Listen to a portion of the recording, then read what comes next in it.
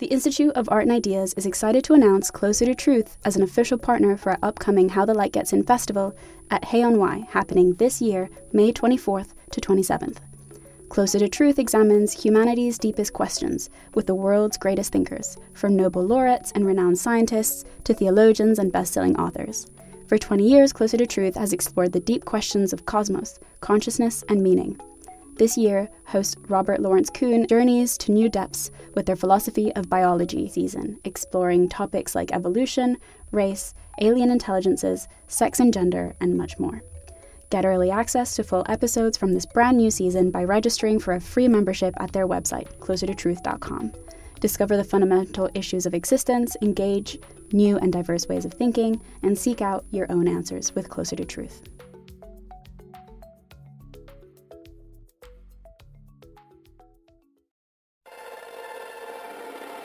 Thanks for listening to this Institute of Art and Ideas podcast, bringing you philosophy for our times. Here at the IAI, we're committed to taking philosophy out of dusty books and lecture halls and into the heart of public life. If you enjoy this debate and want to carry on the discussion, or watch over 1,000 more debates and talks on all the latest issues in philosophy, science, politics and arts, visit iai.tv. Remember to subscribe and review on iTunes.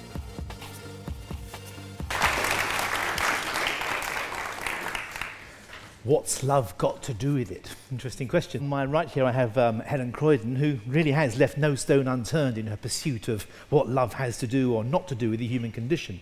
Ukrainian wife swapping, you name it. But most importantly, is that correct? I didn't actually do the No, far from it. You are really exploring and merging it out. But the important was that your book, which I think has distilled some of that wisdom, Screw the Fairy Tale, is currently on sale and in the shed at the end of the show. Great. That then brings me on to Naomi Goulder, who is the first on my left. Now, you are working at Professor Grading's new outfit, aren't you? The NCH, the New College of Humanities. And you're an ethicist by profession, I understand, Naomi. Well, it'd be good to hear from you. And Anders, you're going to tell us whether, well, Cupid's darts have got oxytocin tips. Is that what you're going to do? So we'll be coming to that a little later. And Anders is your James Martin Fellow, is that correct? Yep. To the Future of Humanity Institute in Oxford. So that's what we're going to do, and that's who we're going to hear from. What I'd like to do, if I can, when we start out then, is to really kick off with the fundamental question. I'm going to ask each of the three speakers to give me a 3-minute straight pitch on exactly what they have as their answer to the question of love. What is this thing called love? And Helen, I wonder if you could start out. Well, as much as anyone else, I would love to find my rock, the person who will complete me, my other half. But sadly, don't shoot the messenger. I don't think this person can really exist, or rather they can exist, but not for very long, for reasons that I will come to. Now, I think in our society and in many other cultures around the world, we're governed by something which I call, in my book, the fairy tale narrative. This belief that if you meet your partner, all your problems will be solved. It's the ultimatum of life. It's the only route to happiness. You can see it in the language that we use. You know, people say things like, oh, he or she, they've had such a bad time of late, I do hope they meet someone. You know, as if that's going to solve all their problems. Or they say, you know, the fact that we use the term settle down. Oh, she's settled down now, she's happy. It's almost like, that's it, you know, life's over. I have an issue with this for two reasons. One, it implies that our life before we settle down was somehow unsettled, you know, was it insignificant? And also, does it mean that once we meet someone, the credits roll and that's it, and life's over? You know, you see in all the Hollywood movies, it's all about how the boy meets the girl, and then once they meet, the credits roll and it's game over, like they live happily ever after. But what we know is that isn't always the case. Many people can be unhappy in a marriage or in a long-term relationship. Now, love is inherently human. I love falling in love. Who doesn't? It's arguably one of the biggest human highs of all. Who doesn't like that feeling when you meet someone and you really like them and they are the center of your universe? But sadly, this isn't really compatible with either our human nature and our society. And I'll tell you why. firstly, let's look at anthropology. Some anthropologists have looked at the human mind when it's in love. Now, a leading researcher in this field is called Dr. Helen Fisher. Some of you may have heard of her. She's based in the States. She's dedicated her whole life to studying couples in love in brain scanners. It's absolutely fascinating. When she looks at couples that are in that honeymoon phase of romance, the bit of their brain that's lit up is the part of the brain which is the same area that's responsible for addiction. So essentially, a crack addict has a similar brain pattern to someone who's falling in love. And this explains why we become quite fervent. This explains why people can kill for romantic love. It actually makes us slightly crazy. But, but we like it, and our brains are full of dopamine when we're in this stage. But what they also know is this doesn't last for very long. And there are evolutionary reasons why we develop this capacity as humans. So, Naomi, just if you could give us maybe a brief opener from your point of view. So, being here as a philosopher, I feel it's important to put forward one of the kind of founding fathers of philosophy view, and that's a view put forward by Plato in many of his works, including particularly the Dialogue, the Symposium. And there we get a rather different view of love. Plato suggests that love is not something that's fleeting, particular, focused only on a particular person and that might disappear the next day, but rather love, although it might be sparked by a particular individual, it might be sparked by a sort of physical draw of their body or something, as Plato would see. Ultimately, the proper object of that love is eternal characteristics. If you think about it, when you love someone, you would say you love them for various characteristics. I love him for his, what would it be, sense of humor, for his kindness, for his good looks, whatever it might be, but you cite characteristics.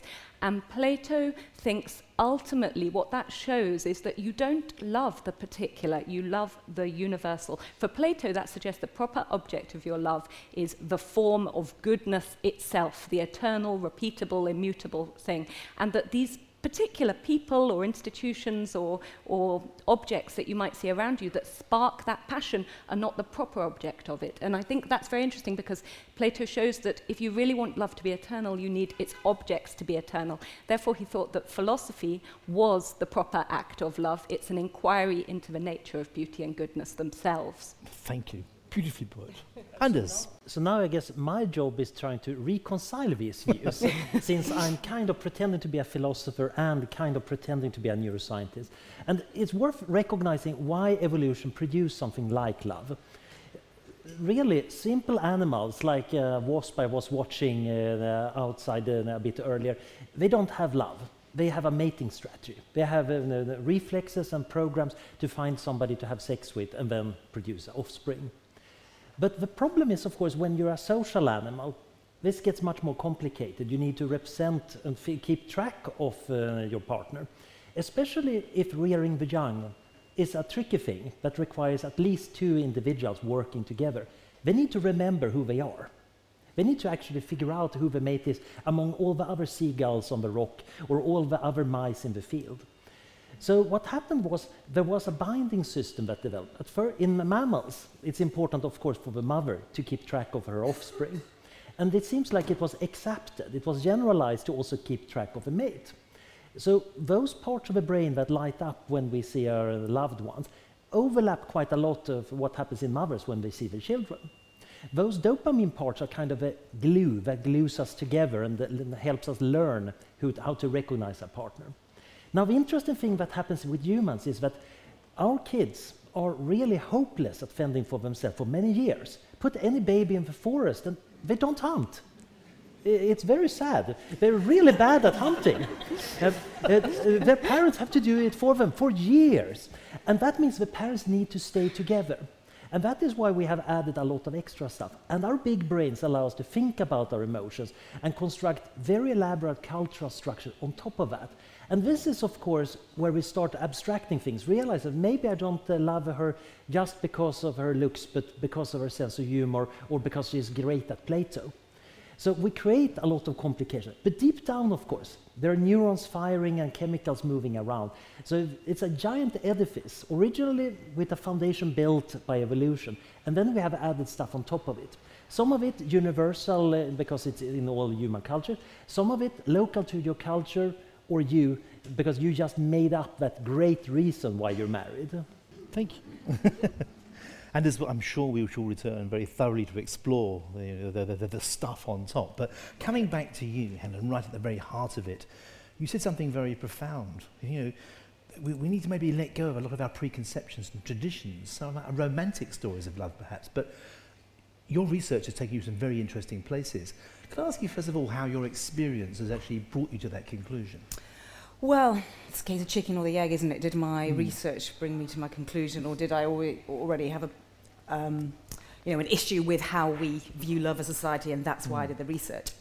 What I think, and what the main reason why I went off and explored all these modern models of relationships, my book, was because I had a real issue with this belief that once you find love, it encroaches on your individualism, and there is this expectation that you give everything for love. Now, I'm not being anti-love here. I think love is a brilliant thing, and I want to find it, and it is one of my life goals.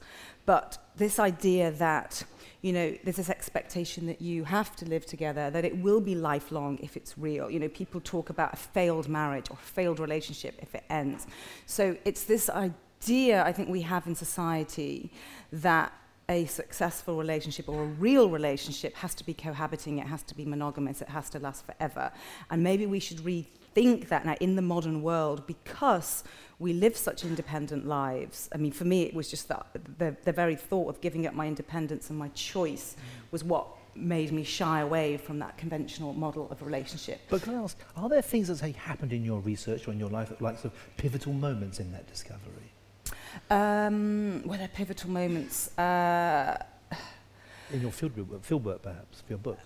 Yeah, I mean, there were a few things which people said struck out to me. So, for example, I interviewed lots of lifelong bachelors, and one guy said to me that he almost got married, and he was engaged, and then he said, one day his parents said to him, it's okay, you don't have to have children for us, And he said as soon as he heard that, he felt this burden being released from him, and he realised that actually he used the phrase sleepwalking into marriage, and he realised that actually that wasn't what he wanted, but he thought that there was this pressure both to please his parents and everything to do that. Now, that doesn't necessarily mean that he doesn't want to meet someone he falls in love with, but I do think that with our society now, we live much more independently.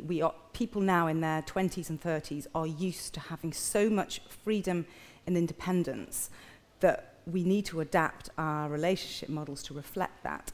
And I just had one very quick point. There was a sociologist called Michael Rosenberg who in the 60s was talking about this, and he said, he called something the age of independence. He said we're approaching an age of independence, which he basically defined as people in their 20s and 30s were starting to go off to college, go travelling, starting to have independent lives. And he says this is going to cause a real change in relationships. People are going to start having shorter-term relationships because they're becoming more independent. And he was right, and that was in the 60s. Shorter-term relationships, because the hormones are wearing off, Anders? That might be part of it, but we should remember that even economics affect divorce rates.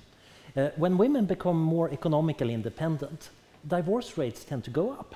If it's very expensive and socially hard to get a divorce, people actually don't get a divorce. But the interesting thing is, nobody who ever gets a divorce says, yeah, I did that because it was economically advantageous. Nobody ever says that. Well, very few at least. But the interesting thing is some part of the brain might be reacting to that. And of course, we structure our lives in very different ways now.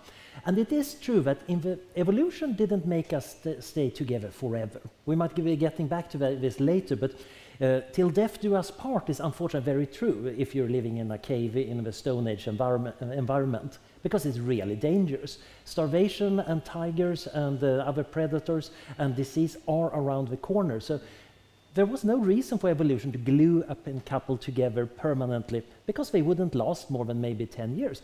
If at that point the kids actually could hunt and fend for themselves, great from the perspective of evolution. And of course, the widower would then find a new partner. But now, it's very rare that a big predator eats anybody in a couple in England. Which means that we actually stay together for so long that now our biological programs start running down. The oxytocin levels might be going down over time, and we drift apart. The kind of natural attraction and binding system might actually not be that strong over long spans of time.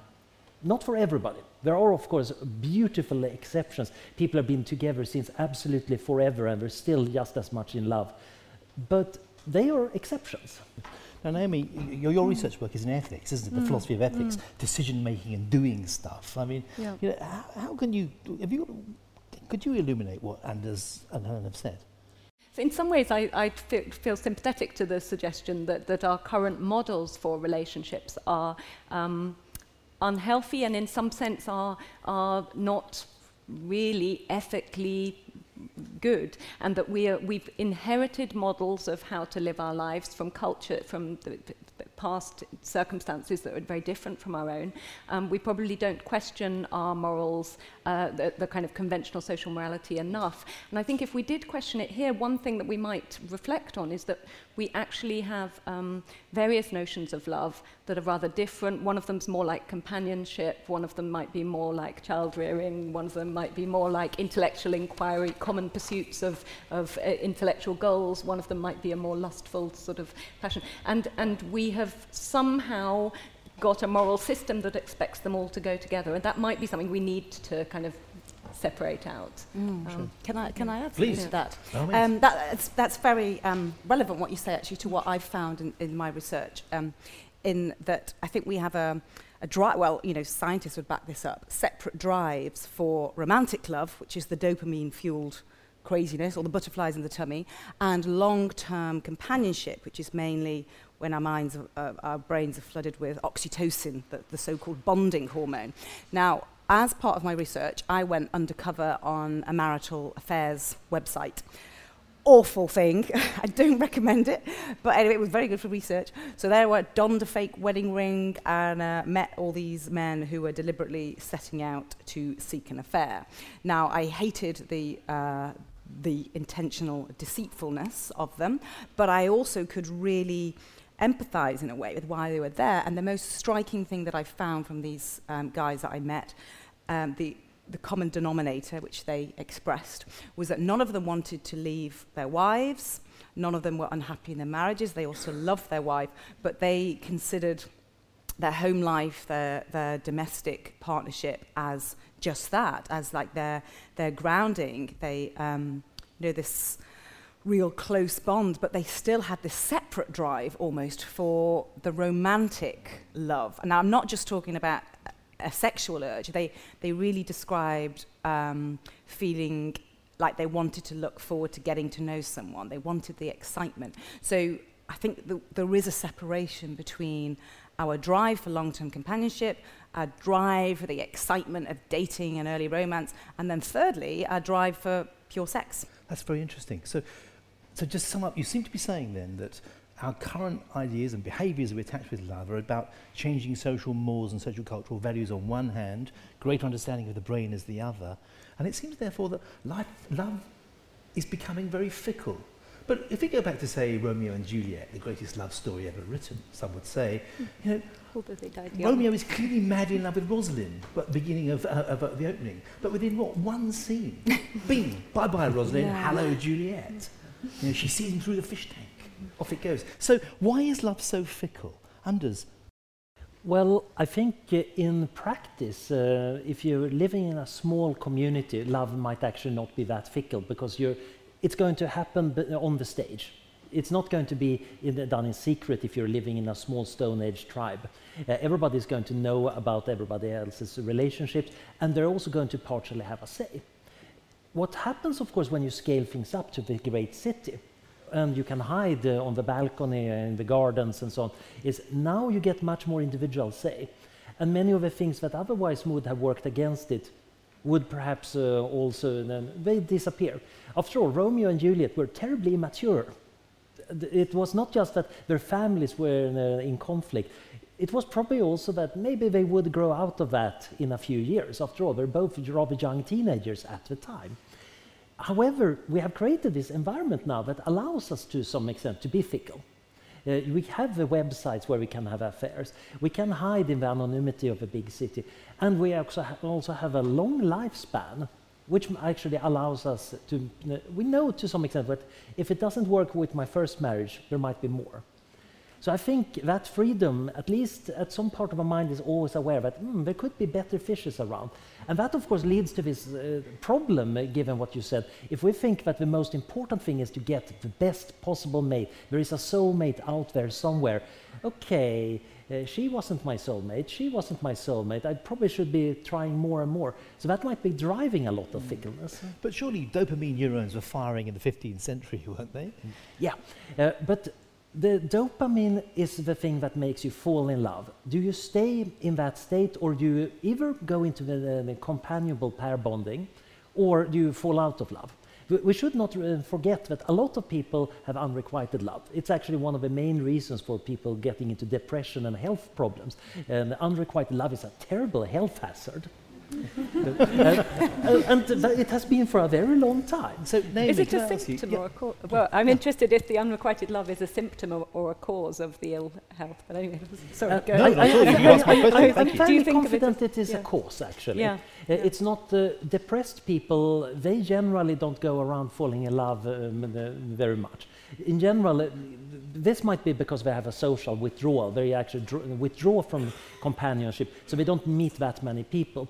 But I think also that they don't fall in love that much. But the bad case of heartbreak, that has really the same biological symptoms as losing a loved one. It's almost the same brain system probably that gets activated, that sense of loss, even though the other part was never a part of your relationship.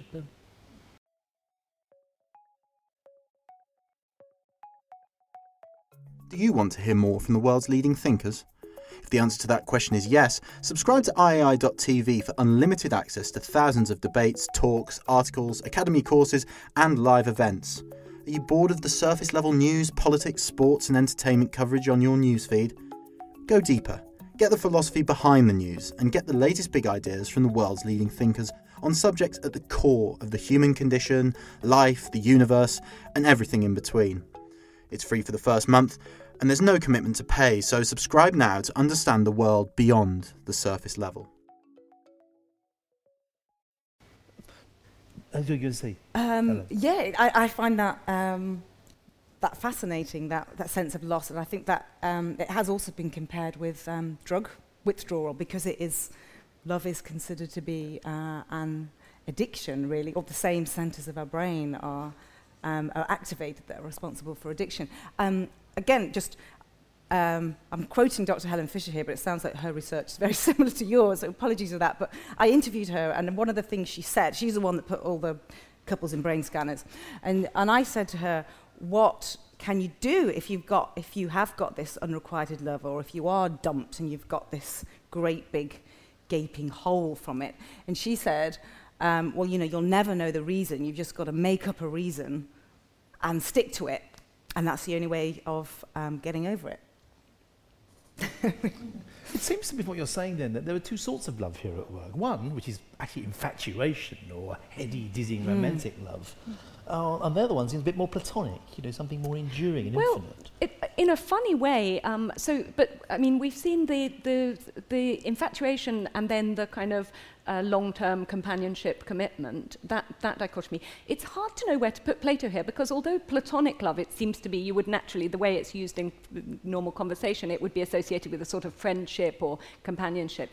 Actually, that notion of eros, so Plato did distinguish between various different kinds of love, but for him, eros, the erotic love, which would be kind of translated now to be the more romantic or kind of infatuated love, for him was the one that led you to this, to turn your eyes upwards to the form of the good. So for him, it was really specifically infatuation that was, yes, fleeting when it comes to people, and so in that sense sort of looks unhealthy in some sense. But actually, pedagogically, in terms of our development and our own kind of growing understanding of the world and the kind of structure of reality, he thought it was really beneficial and illuminating.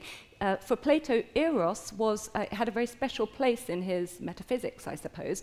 It was what mediated between the particular kind of imperfect, human, fleeting world and the divine, perfect, eternal world of pure beauty and goodness. And for him, eros was a kind of passion that is sparked off by something particular. It's something visible, you see a person or whatever, but it leads your eyes upwards towards something that's perfect. And so that's interesting, you got the infatuation mixed with something that's more disinterested. There's also in the Middle Ages, they believed that extramarital love was a higher form of love than marital love. Marriage was something to be considered too important to involve romantic love. It was strategic, it was about inheritance, it was about building family ties, business ties. Even if you were in the working classes, it could simply be down to where your field is positioned. And everyone had a role in choosing who you married, you know, from the church to local councillors. It was a big strategic thing. And fervent love, passionate love, was considered to be something that you conducted outside of marriage. And there was someone who said, I think it was a philosopher called Seneca, I have no idea how you pronounce it. Is that right? Yeah. Great, I've got it right. Seneca. He said, there is no man so dull as a man who is in love with his wife. Oh my goodness. And there's also, you know, in the church, the sin of idolatry is the act of loving God more than your spouse. I mean, and this was a theme, like, not just in our culture, but across all cultures. So in ancient China, they believed that you shouldn't love your spouse more than your family. That was a huge family betrayal. So marital love is a very modern concept, really.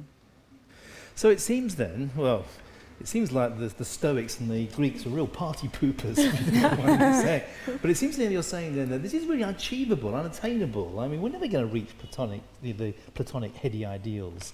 Well, I think it was meant to be a perpetually unsatisfied desire, because Plato thought, I mean, that Socrates' whole thing was that the one thing he knew was that he knew nothing, right? So he never would know what true beauty and goodness were.